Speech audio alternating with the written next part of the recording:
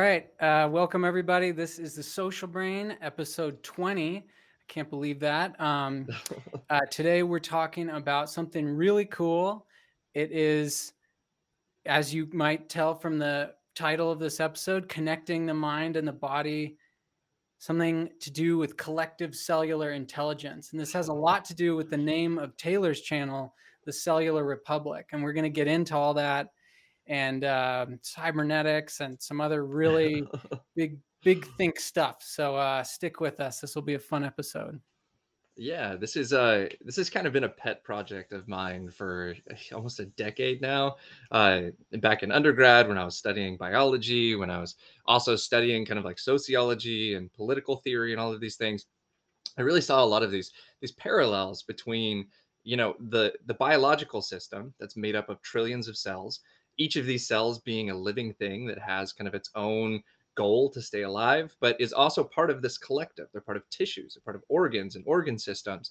And when you look at society is kind of this organismal thing too. We're made up of millions of people that are all kind of trying to achieve their individual goals, but are part of this collective. There's healthcare systems, there's police forces, there's all of these different types of systems that kind of make up the collective. And I really started to follow the thread of control, of trying to understand kind of how what the mind is, what it's responsible for in this kind of biological system that's made up of trillions and trillions of living things.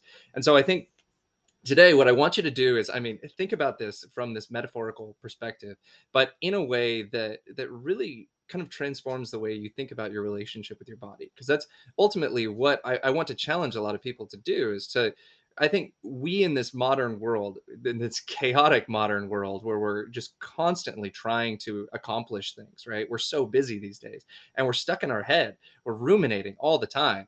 You have the philosopher Alan Watts said people that think all the time have nothing to think about except for thought, right? And it's usually English, right? And we talked a lot on the show about how our body doesn't speak English. And when we're so caught up in our head in this cognitive state, we kind of forget about our internal world and think about, like, what are these signals that our body is sending us? What do they mean? Because it's not in English, it's in a different type of communication, but it's these systems in our body sending us as the mind some type of signal that they need something. And so we really want to talk today about kind of how we can think about how to listen to those signals and kind of transform the way that we think about our responsibility as a mind, and what that means in terms of health and well-being, which has gone out the window in this country. I mean, you look at obesity rates, you look at addiction rates, you look at all of these things. We're abusing our bodies to an incredible rate. And so I think that's really what a lot of the goal was in a lot of my thought process with this over the last 10 years. But it's not just this fanciful speculative thing. I've tapped into a lot of pre-existing theories in biology, from cybernetics, like we'll talk about today, is a big one. But how all of these little things kind of build up into this hierarchical thing that we call the mind. Yeah, and you mentioned metaphors, and so our first, really the big metaphor that's going to kind of unite this whole conversation is the idea of the mind, as you mentioned, as a form of a biological form of governance over the body, and the cells being kind of the citizens of that body, and then we're going to be getting into evolution and cybernetics, and so this will be a wide ranging conversation. But on that first metaphor, you want to kind of get into that a little bit about what we mean by a biological form of governance and what we don't mean. Yeah. Because I want you to realize that we're using a metaphor, right? We're trying to use some type of analogy to get you to rethink and recontextualize the way that you see the role of the mind in biology, and how you relate to your body, right? But I'm not saying like literally, like your mind is a government, like we're talking about socialism, or we're talking about communism or whatever. We're not trying to draw those parallels, because the body biology is a lot different than human government. What we're trying to say is that there's very similar types of control that happen both in society, in biology, in artificial systems. We'll get into a lot of that.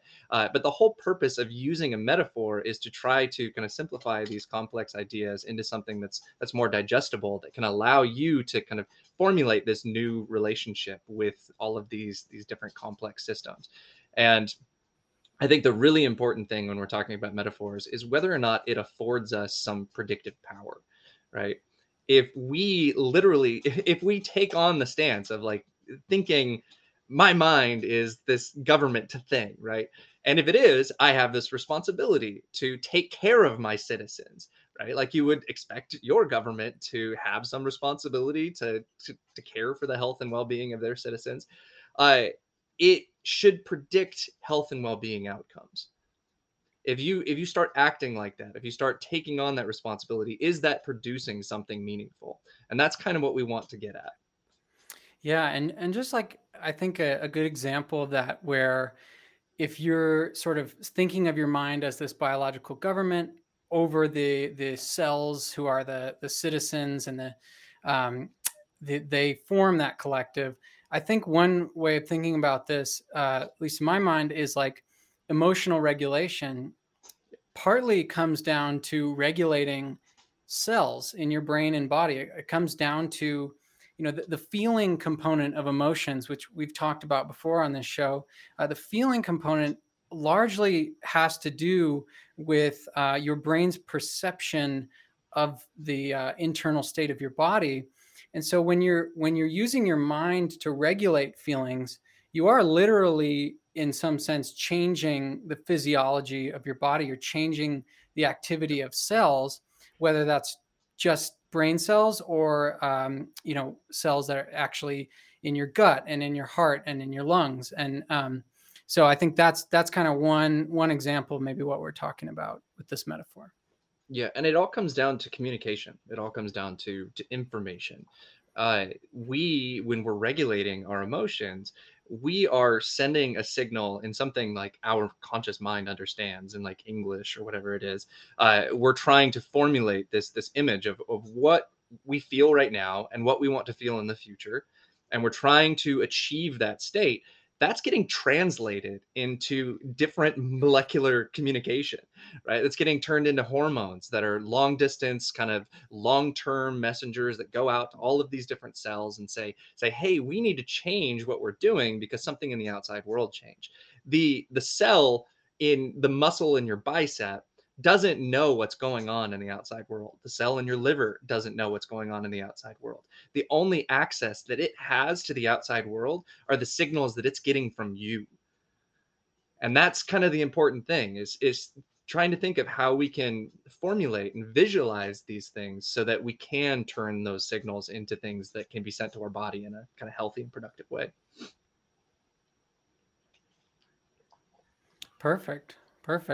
um and yeah, so I think like we are talking, there is like a literal sense of regulating your body with your mind, and that term regulation returns us back to the idea of governance and the fact that you are kind of changing the activity of the body using the mind.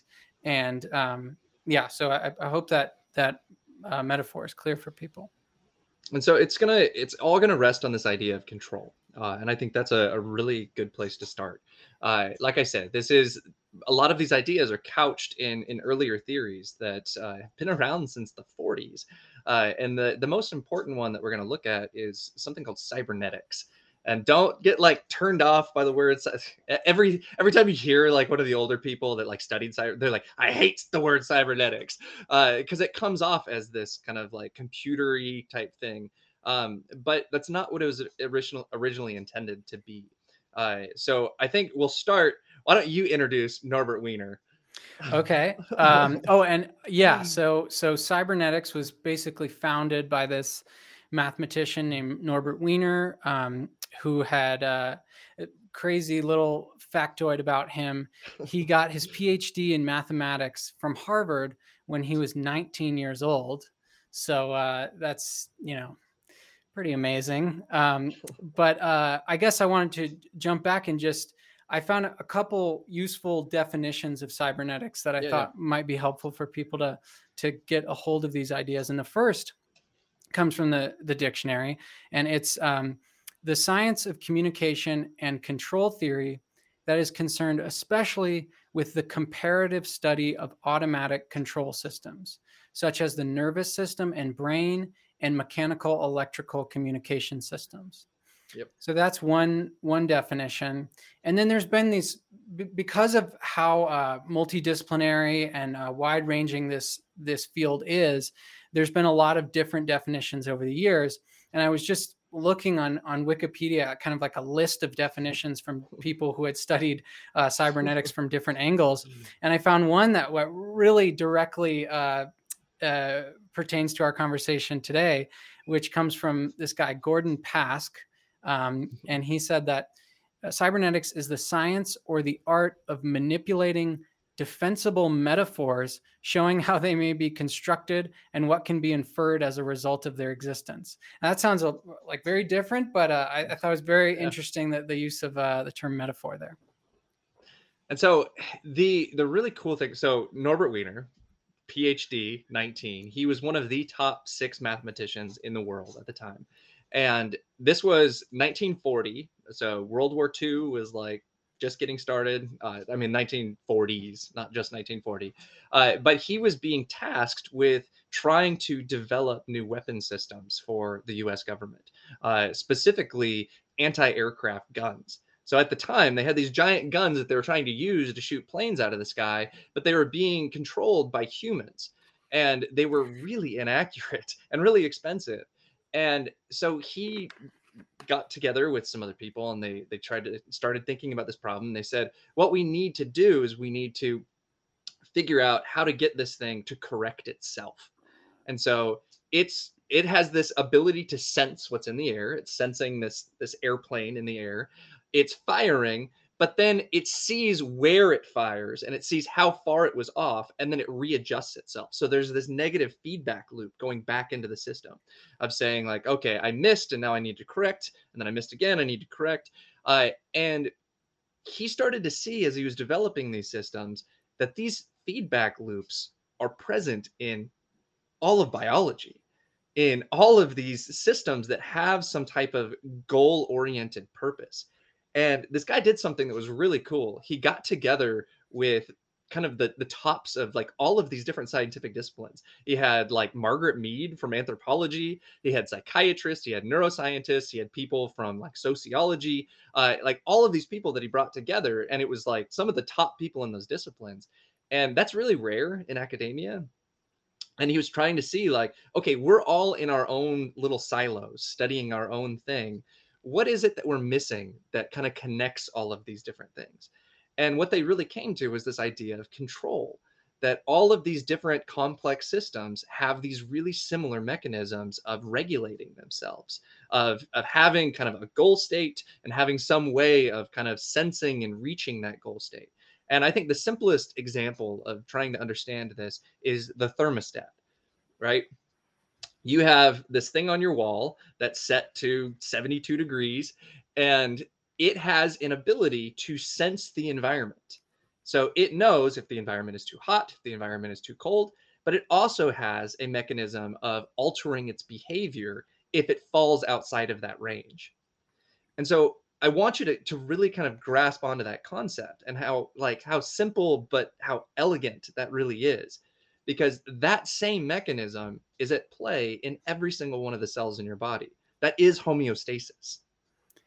And yeah, and that's super interesting because that's an example of a negative feedback loop, which is hugely important, probably more Yeah. important than a positive feedback loop.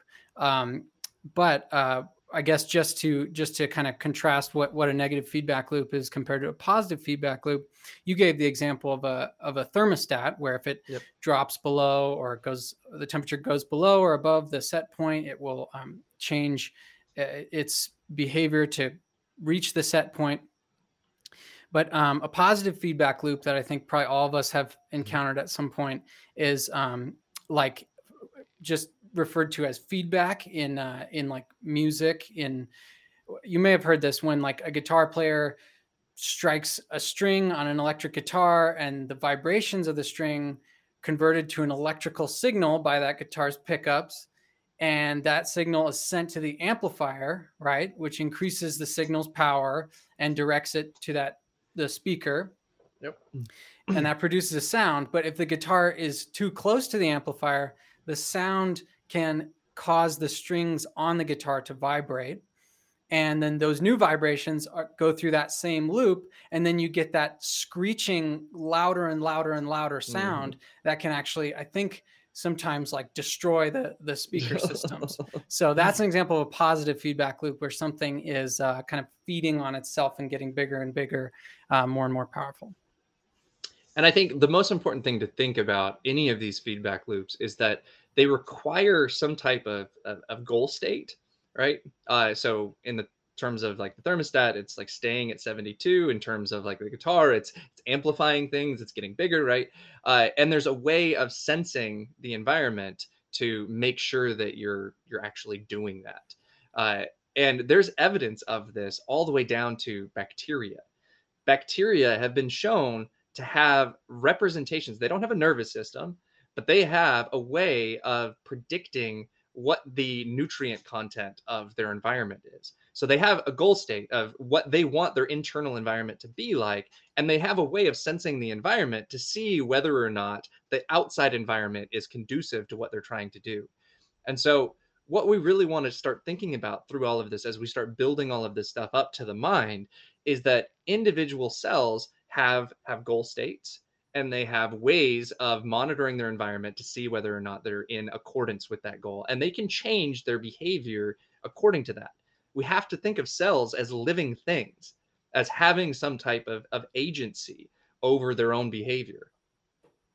Yeah, yeah, and just to make that a little bit concrete with your cells, even the cells in your own body, an example of a negative feedback loop is that you'll probably learn about in a molecular biology context is the regulation of protein production in cells.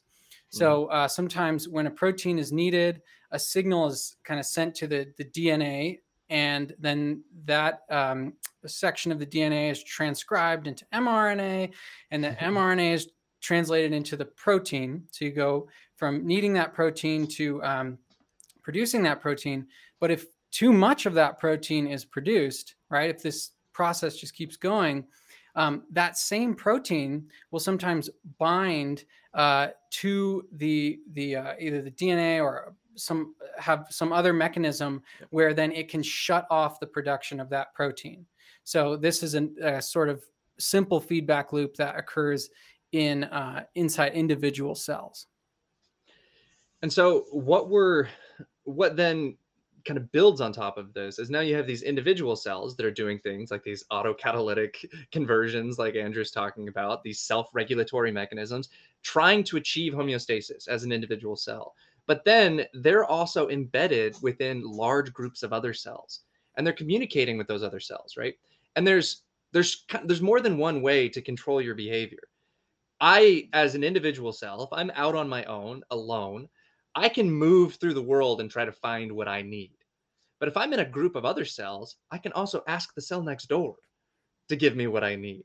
And you start to see this collective nature of a form of communication emerging where each of these individual cells is trying to maintain their own homeostasis, but they're also part of this large collective. And they're sharing resources, right? You have we've talked about this before on the show, but you have the first multicellular organisms. You had some that digested, you had some that protected. Like not every cell had the same abilities, but they were sharing resources with one another.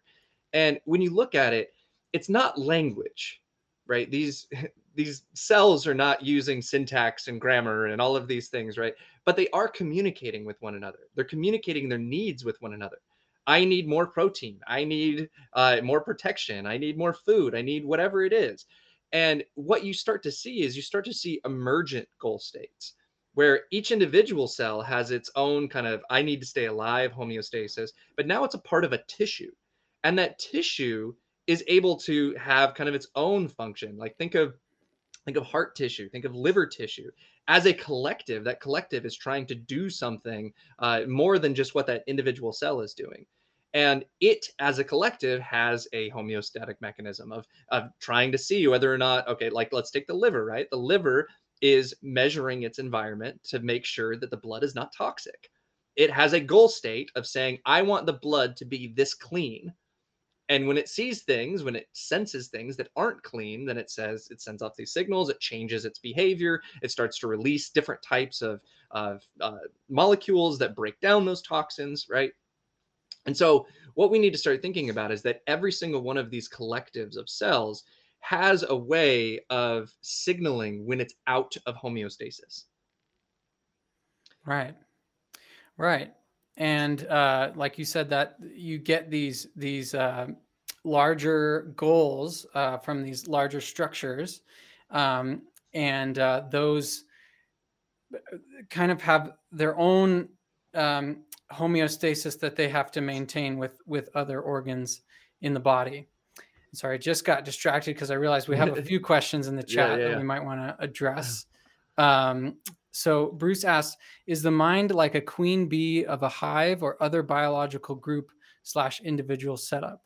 Um, Again, that would be another metaphor, right? So the yeah. mind, we could compare it to a queen bee. I don't know enough about like bee behavior to say that that's the right metaphor, but I could see what you mean. That yeah, it's sort of the directing what's going on, and yeah, that's about as much as I know about I queen no, and bees. I think what we're gonna build up to, and this is kind of a foreshadow of what we're getting to, is that when we think about the mind and its role in kind of this governance metaphor in biological terms, it has to do with information. What kind of information it has access to, and that's kind of what I was hinting at with this idea of collective tissues having a way of signaling when they're outside of homeostasis. Because when you think about feelings, when you think about emotions, when you think about what the mind, what awareness has access to, it usually has access to the things that are going wrong or the things that are going really good. It's usually things that are outside of that homeostatic balance.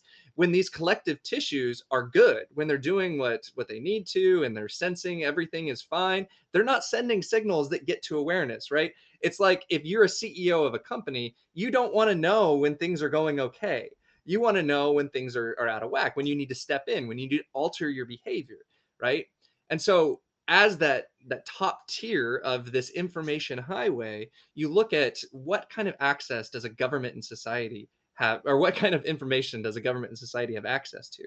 And they usually have access to the kind of culmination of what all of these different communities are facing at any given time, and they're looking at what kind of threats are on the outside and how those threats are affecting what's going on the inside, and there it's this coordination process. And so what I really want to paint a picture of is the individual queen bee does not, to my I mean, I don't know behavior either, but does not have access to a lot of the type of information that I'm talking about. I mean, their sole purpose is to make a bunch of babies and to kind of be the focal point that the hive kind of collects around. But what the mind is doing is the mind is drastically altering behavior based on that information that's coming in. If there's a threat in the outside world, we need to completely change how resources are being allocated in the body. I mean, that's the whole fight or flight mechanism.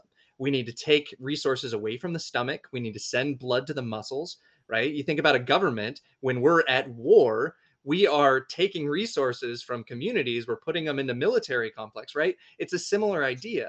And so we really have to think about information that's coming in and how that information is being used to alter behavior. Yeah, that's perfect. That's really great. Um, Okay, so we've got a couple other questions here, but maybe we can get to those later when Mm, we're more into the evolution. But okay, so we've hinted at this idea of collective cellular intelligence.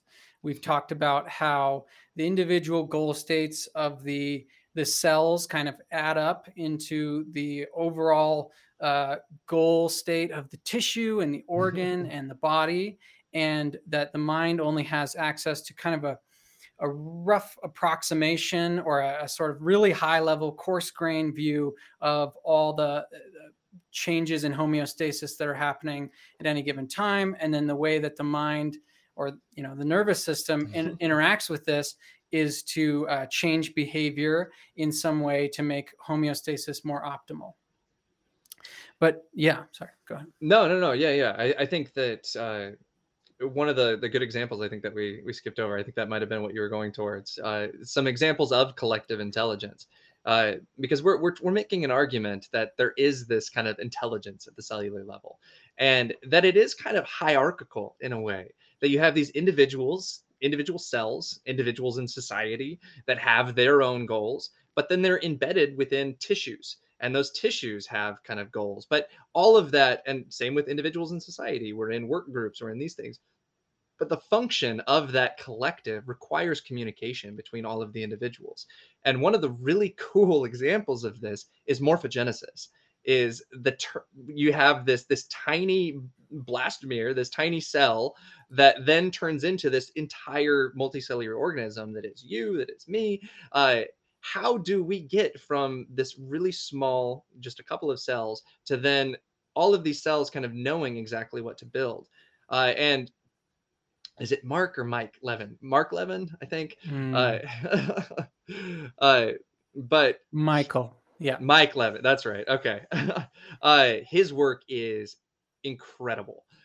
He is at the forefront of a lot of the really interesting kind of biological science around morphogenesis, and they're trying to use it to kind of cure diseases. Because if we can understand how the cells are creating organs, how they're creating hearts, how they're creating eyes, all of these different things, then we can somehow tap into that, and we can use that for restorative purposes. You have salamanders that will regrow an arm, right? Why can't we do that? And what is going on there? And he makes this really interesting argument that you can say that it's all the DNA, that DNA is just coding for everything, and that's what's the kind of blueprint for the structure, and that it's just kind of this process that unfolds naturally. But what they're really seeing is that DNA is just the recipe. It just gives you the proteins that you need. But the cells themselves are the ones that then have to build all of the structures with those proteins. And it looks like they're doing it through communication with one another. And Yeah. that's incredible. Yeah, and it's kind of mind blowing. We'll link to this video Hmm. in the description, but uh, it seems to be this like precursor to neural communication, the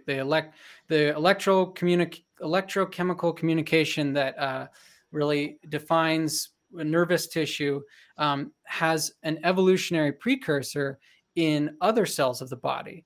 And so there's this maybe kind of gets us into evolution, but yeah, that was something that really blew my mind, because I didn't really realize how important this sort of electrical communication was between non-nervous cells in the body. And that's a really, really important thing to capture right now, is that what neurons are really good at is communicating really quickly over long distances. But every single cell in the body has the ability to communicate in short distances with the cells around it. And they do it through really similar mechanisms to neurons. They're sending ionic kind of messengers between each other, and it actually produces electrical activity in those cells.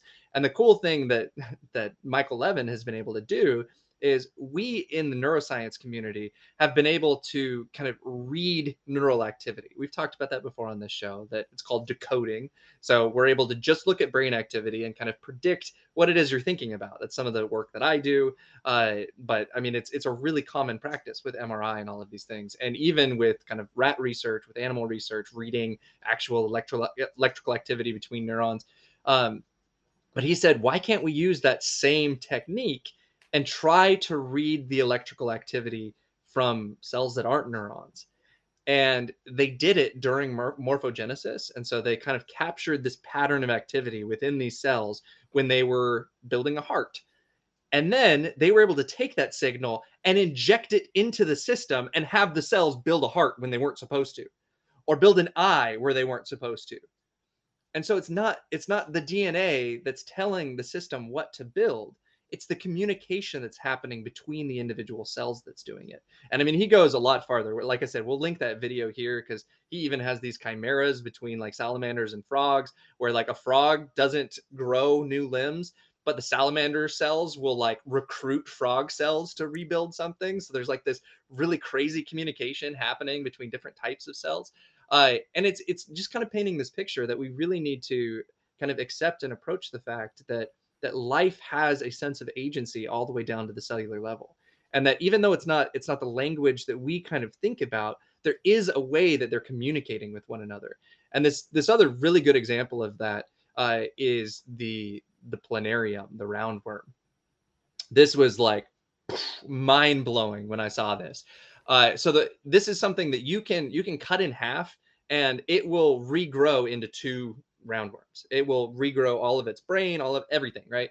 Um, and they've even shown that like if you train it, I mean, you can do Pavlovian conditioning with bacteria, but if you kind of feed it on a rough surface and you train it that that's where it eats, you then cut its brain off, all of its nervous tissue, it regrows a new brain and somehow still has that memory. So like it's not just the brain that is able to kind of retain memories. And what the crazy thing that they did was they put one of these roundworms in a solution of barium, and the barium actually makes the roundworm's head explode. But then the roundworm grows a new head. Now, in the wild, these roundworms have never experienced barium anywhere in their evolutionary history. Yet somehow their cells were able to turn on, out of thousands of options, the like 12 genes that they needed to grow a new head that was barium resistant. That's an example of collective cellular intelligence. And we really need to appreciate the fact that our cells are intelligent in a different way. They're not intelligent in this 3D world that we're experiencing, right? Of being able to use tools and communicate with language. They're really good at solving their problems. And this is a transcriptome problem. They were able to reach into their DNA and solve a problem that was new, that they had never experienced in their evolutionary history, and grow ahead with 12 new genes that was barium resistant. Yeah, it's fascinating, and I think there's an urge to kind of think of it like our own intelligence, like try to think Yeah. of these cells and their interactions as what it would be like to be a human. But what is probably going on are really super complex physical, electrical interactions that are allowing these solutions to arise to these novel problems in ways that we are only just beginning to understand. So I just wanted to issue that Yeah, caveat yeah. because I think that's definitely a common thing. No, it Uh, is. We need to avoid anthropomorphism to a big extent, and I think the vocab word of the day is umwelt. Uh, it describes the experience of being something. Like a bat has an umwelt. It experiences what it's like to be a bat, and we can't experience that because we're not made of bat cells, right? A cell, in my opinion, probably has some type of umwelt. It probably has some type of experience of being a cell, of measuring the world, of trying to maintain homeostasis, and that collectively, with all of these other cells, is kind of producing a lot of these hierarchical goal states that we're going to talk about. Yeah. And okay, so I think if that idea is pretty clear, we want to move into evolution a little bit and start talking about, how does evolution come into the picture? How do we talk about the nervous system in evolutionary terms in Yeah, this and context? I think we've hinted at it a lot so far in terms of what we really want to paint the picture of is how we as a mind are interacting with all of this stuff that's going on inside of us. And it's important then to kind of paint the picture of how we went from a single cell millions and millions of years ago to these really complex multicellular organisms that we are now, and to kind of look at, because one of the metaphor that I'm using is this metaphor of governance, right? And so we want to kind of look at are there parallels between the ways that societies evolved to the ways that an organism evolved? And there's really interesting kind of ways that you can think about this that give you a new insight into what emotions and feelings might actually be. And so I think we'll start with like the single cell. Yeah. So all life started out as a single cell. Luca, the last universal common ancestor of all living things, was very likely something similar to a bacterial cell, and so it would make sense why that is the first form of life to evolve. It's the simplest form of life that we know of, really, and it then eventually evolves into multicellular organisms. And there is this somehow there's an advantage, there's some kind of evolutionary pressure to go from single cells to larger collectives of cells. And what we've talked about before is the fact that you have to kind of suppress the individuality of the single cells to go to these multicellular structures and start to have this collective behavior, and and then eventually we get to the first kinds of nervous systems, which are basically structures that evolved to coordinate the communication and the behavior of these vast collections of multicellular or of cells, these multicellular organisms. So think about being kind of in this early environment with these single cells. Eukaryotes had come on board, and they were predatorial, so they could eat other cells and things. And it was really advantageous then to kind of collect together into groups. And what Andrew was kind of hinting at, and something that we've talked a lot about on this show, is that there had to be this thing where like the cells on the outside kind of lost the ability to be able to digest because they were now kind of the protective cells. They created this kind of barrier around the ones on the inside. Then the ones on the inside kind of lost their ability to protect themselves, but got really good at digesting. And then there was other cells that were really good at transporting. And so they were sending the nutrients that were getting digested here to the ones on the outside that were protecting. And you started to see this community that was forming. And what you really have to look at is, I mean, think about kind of early civilizations, early like tribal communities are very similar in structure, where each individual kind of able to do all of the things in the tribe. Like everybody kind of knows how to hunt, everybody kind of knows how to forage, like they all can do their jobs. But as the society starts to get more complex, you start to have to really kind of differentiate. Like, no, those are the hunters, these are the gatherers. Like, uh, and one of the really important things here is that most of the communication is one to one, right? In that cellular community, in that early cellular community, all of the communication was just one cell to the one right next to it. Uh, and we're trying to paint this picture of how information evolved, how the transfer of information, because that was what Andrew was kind of hinting at. It was like, why did nerve cells come onto the scene at all? And it's because of the fact that if you have something going on the I'm on video if you're listening to this on podcast. If you have something going on the left side of the community, then how are they supposed to tell all of the cells on the right side of the community that they're in danger or that something important is over here or whatever it is? You have to have this long string of one cell telling the other cell, telling the other cell, telling the other one, right? And so this is where hormones came onto the scene. And hormone transmission is long range, but it's really slow.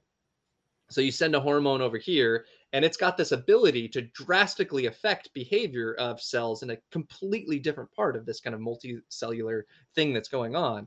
And think about that in terms of like different tribes then communicating with each other, right? Now you have these like, this is the region where you have different tribes in the region that are maybe at war with another region. And they need to signal to the other tribe, like, hey, we're in danger. So they put someone on horseback or whatever it is, and it's this long range, really slow form of communication that does change the behavior of the other tribe, but it might be too late, right?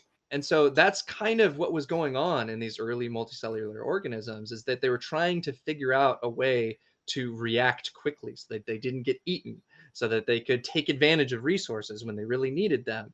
And in order to do that, you need really quick transfer of information.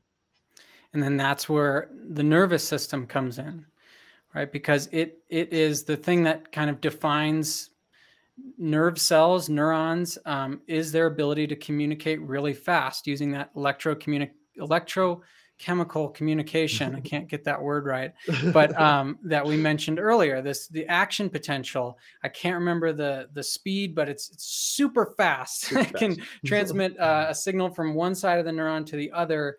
You know, like not at the speed of light, but extremely quickly. So they developed.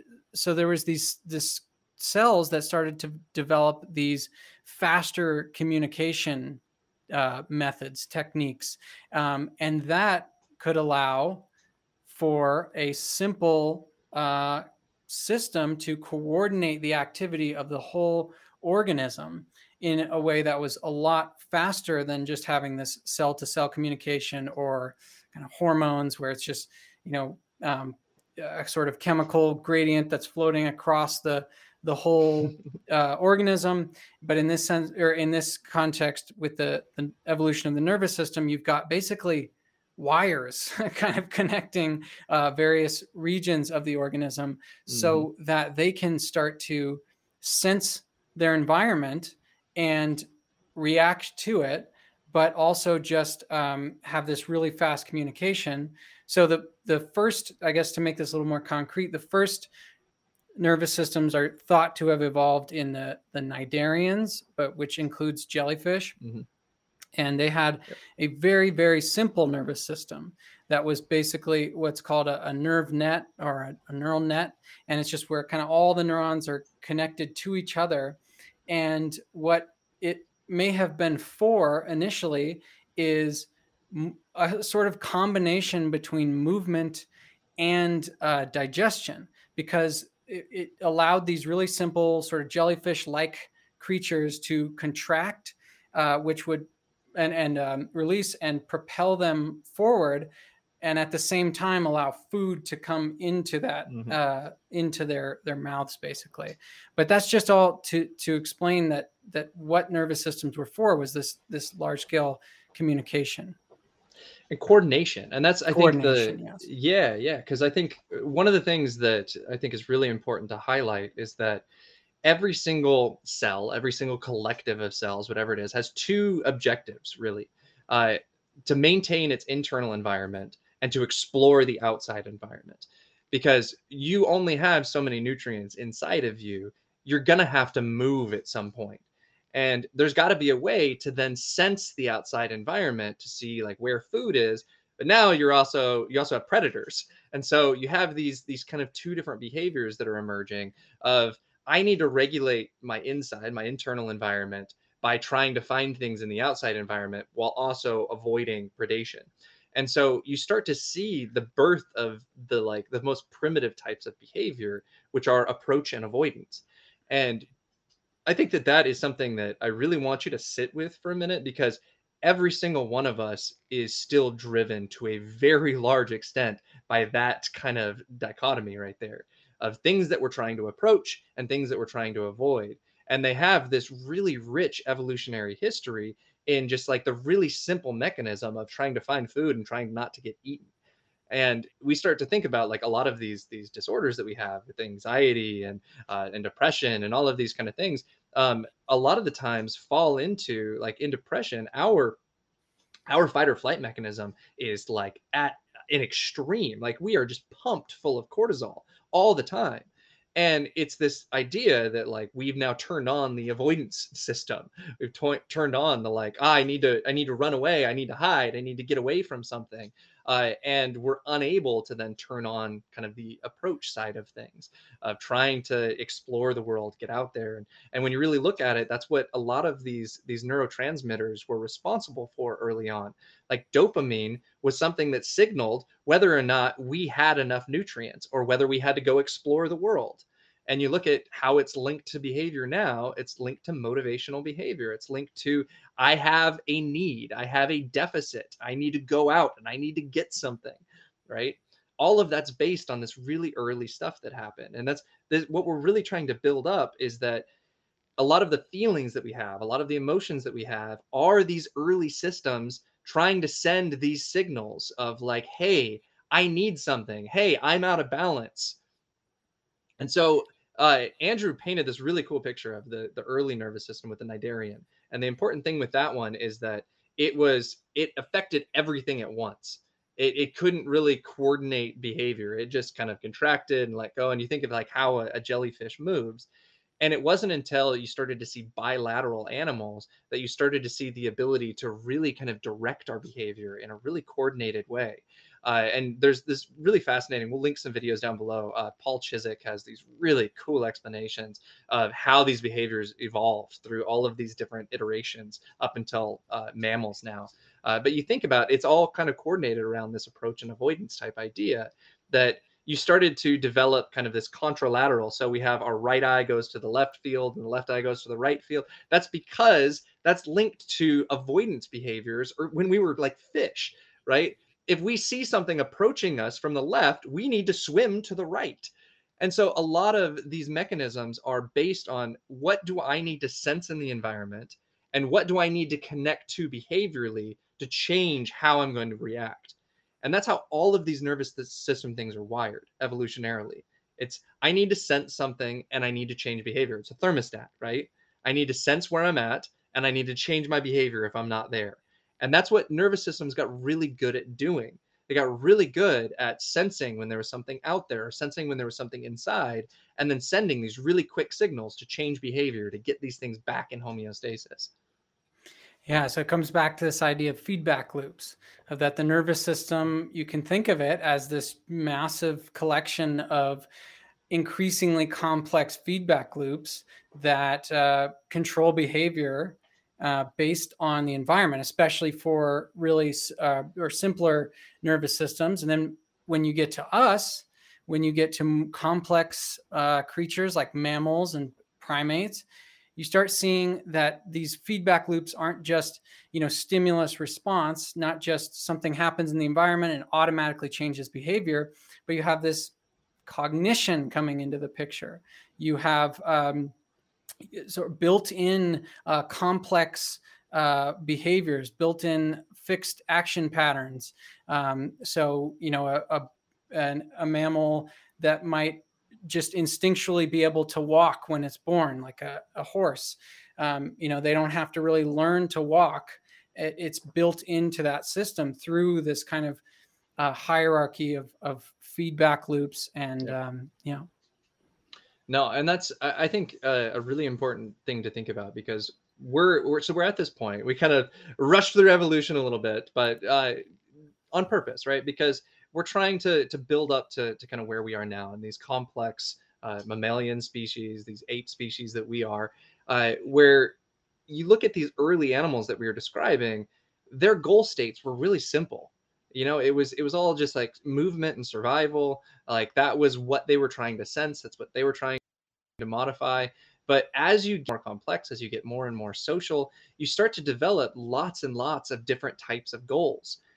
These different types of thermostats that are like, am I in a good relationship with my monkey troop, or with my mate, or whatever it is? And that's a thermostat, right? Now I have these attentional mechanisms that are like checking whether or not I'm there and whether I'm not.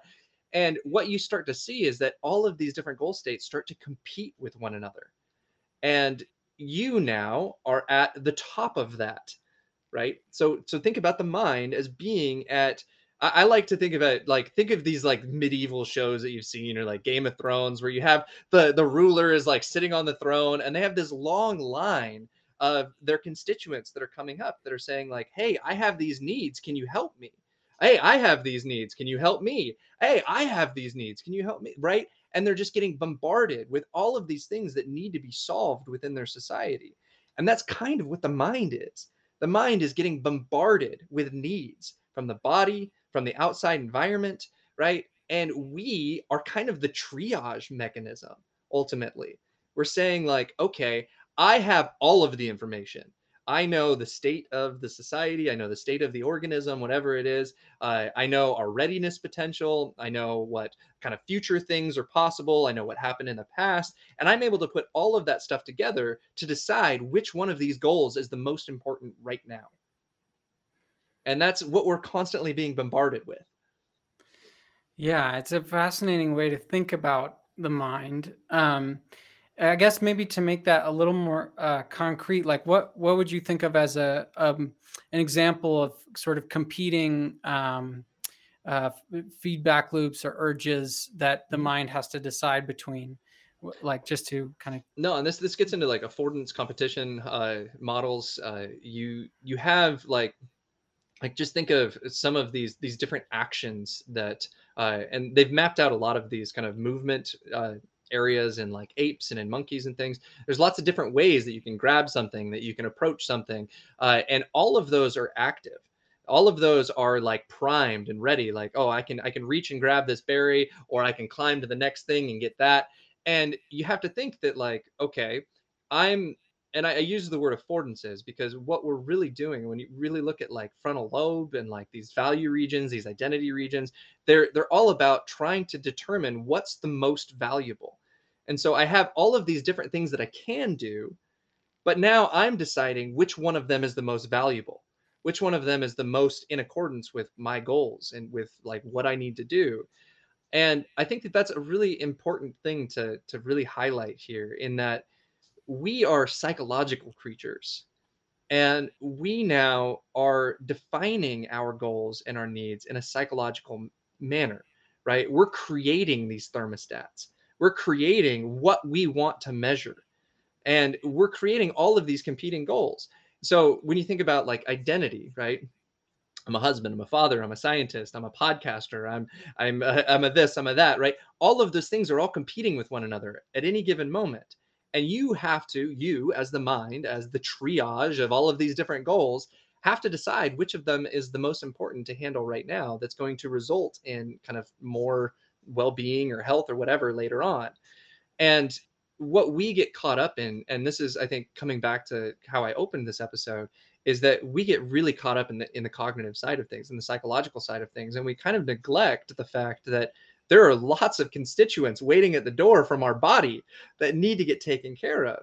Right? I need exercise. I need detox. I need water. I need good food. And our body is sending us those signals, and we're not really listening because we're really concerned with these artificial thermostats that we've created, that I need to be recognized at work, I need to achieve some better thing in my relationship, I need to buy that fancy car, I need this, I need that. And you really have to start looking at attention as something that is what our mind is directing, right? Where it's like you have all these different goals and our mind is deciding which ones are the most important, and that's what our attention is going to, because we've defined like, no, the most important thing is to get a car, so ignore all of these body signals that are coming up because we got to buy that Ferrari, right? And that's how you end up with burnout, that's how you end up with all of these things. And so if you really view yourself, I like, the reason I called my channel the Cellular Republic is because I think that the mind is this really elegant governing system that is, in a way, somewhat democratic. It has representation, right? It represents all of these different parts of our body, and all of them are have some type of a voice if you can give it to them. If you actually take time to listen to the signals that are coming up, they do have representation. But what kind of leader are you going to be? Are you going to be this dictator that just like doesn't listen to those signals and just does whatever the hell he wants because he wants to relax and drink his margarita in his vacation home or whatever he's at, right? And just abuse your body? Or are you going to take on the sense of responsibility and say, like, I'm in charge of these trillions of cells. I'm responsible for their health. I'm responsible for their well-being. And I need to listen to them, or else I'm a really shitty leader. And all your other goals will fall out. They won't. It won't be possible to achieve those goals if the. I mean, this kind of comes back to the sort of Maslow's hierarchy of needs kind of thing, where at the bottom of the hierarchy you have these physiological and safety needs, and then higher up you've got these social needs. And we've talked about, well, maybe this isn't the best model, but the point I'm getting at is kind of what Taylor's saying is the having more cognitive, these more psychological goals, these social goals, these achievement based goals is not a bad thing. That's not what we're saying here. Obviously, I mean, like, doing this podcast is one of our goals together, and it's a very cognitive, very like high level type of thing. But in order to be able to do this, we have to be good governors of our bodies. We have to, and of our our relationships, and everything builds from that level of being able to pay attention to what's going on in the body, what the body needs. Also, like, there's feedback loops between the different levels, educating yourself about what is best for your body, what's best for why is exercise important, why is sleep important, and sort of realizing that while you do have to triage things in order to achieve various goals, your highest goals will not be possible without paying attention to the sort of more lower level biological, physiological stuff first. And I'm gonna be human for a second and say that I have a lot of work to actually practice what I preach. I've done a lot of work thinking about these ideas, thinking about the responsibility that I have as a mind, and I, despite that, get really caught up in daily life. I'm busy. I have a lot going on, and I neglect my body a lot. I eat a bunch of crappy food that I shouldn't eat. I don't exercise as much as I should. I get not very much sleep, and it's one of those things where it's nice to have ideas like this to fall back on, to realize, like, I still have the ability to listen. I still have the ability to tune into that, to figure out what it is that I need to do to correct course. The word cybernetics came from the Greek word Kubernetes. I think I'm pronouncing that right, but whatever. But it was a steersman of a boat. And the steersman didn't have to understand the currents of the ocean. He didn't have to understand how his boat worked or any of these things. He just had to correct course. He had to know where he was going, and he had to correct course. And what we see, kind of what I see as kind of the role of the mind, is to really figure out what that course is, to spend time figuring out what these individual needs are, spend time visiting the societies, right? Think about what you would expect. Like, would it be really cool if whoever was in charge of your society actually spent time trying to understand what your needs were, what you needed from them, what you needed from society, what you needed from a collective, and spent time actually visiting you and actually listening to you? That's kind of what we're trying to argue, is that if you view the mind from this lens, then you really start to see that, like, those meditative moments that we've talked about before on this show are really about spending time actually just sitting and listening and saying, like, okay, yeah, I have all these highfalutin cognitive things. I have lots of them personally. Uh, and I need to just push pause on those for a minute. And I need to sit down and actually, like, pay attention to all of these homeostatic things that are out of whack and figure out what I need to do to put them back in balance. Yeah. And it's like, what is the overall purpose of that? Why are we advocating for that? I I worked in the healthcare system for like 5 years, and it is disturbing the amount of uh, like Alzheimer's that's coming down the route, the amount of obesity that's out there, addiction rates, all of these things. We've lost our sense of purpose, and we've lost the connection that we have with our body. You look at a lot of, like, ancient, or not even ancient, I mean, even like 150, 200 years ago, a lot of the religions around the world had a lot of reverence for the body, had a lot of reverence for actually treating ourselves with respect. And I think that we kind of just see our bodies as this thing that we're just like, it's a vessel that we're inside, and so we don't really have to care about it. But when you really think about it, the mind is created by all of these cells. Like, you would not exist, you are an embodied cognition.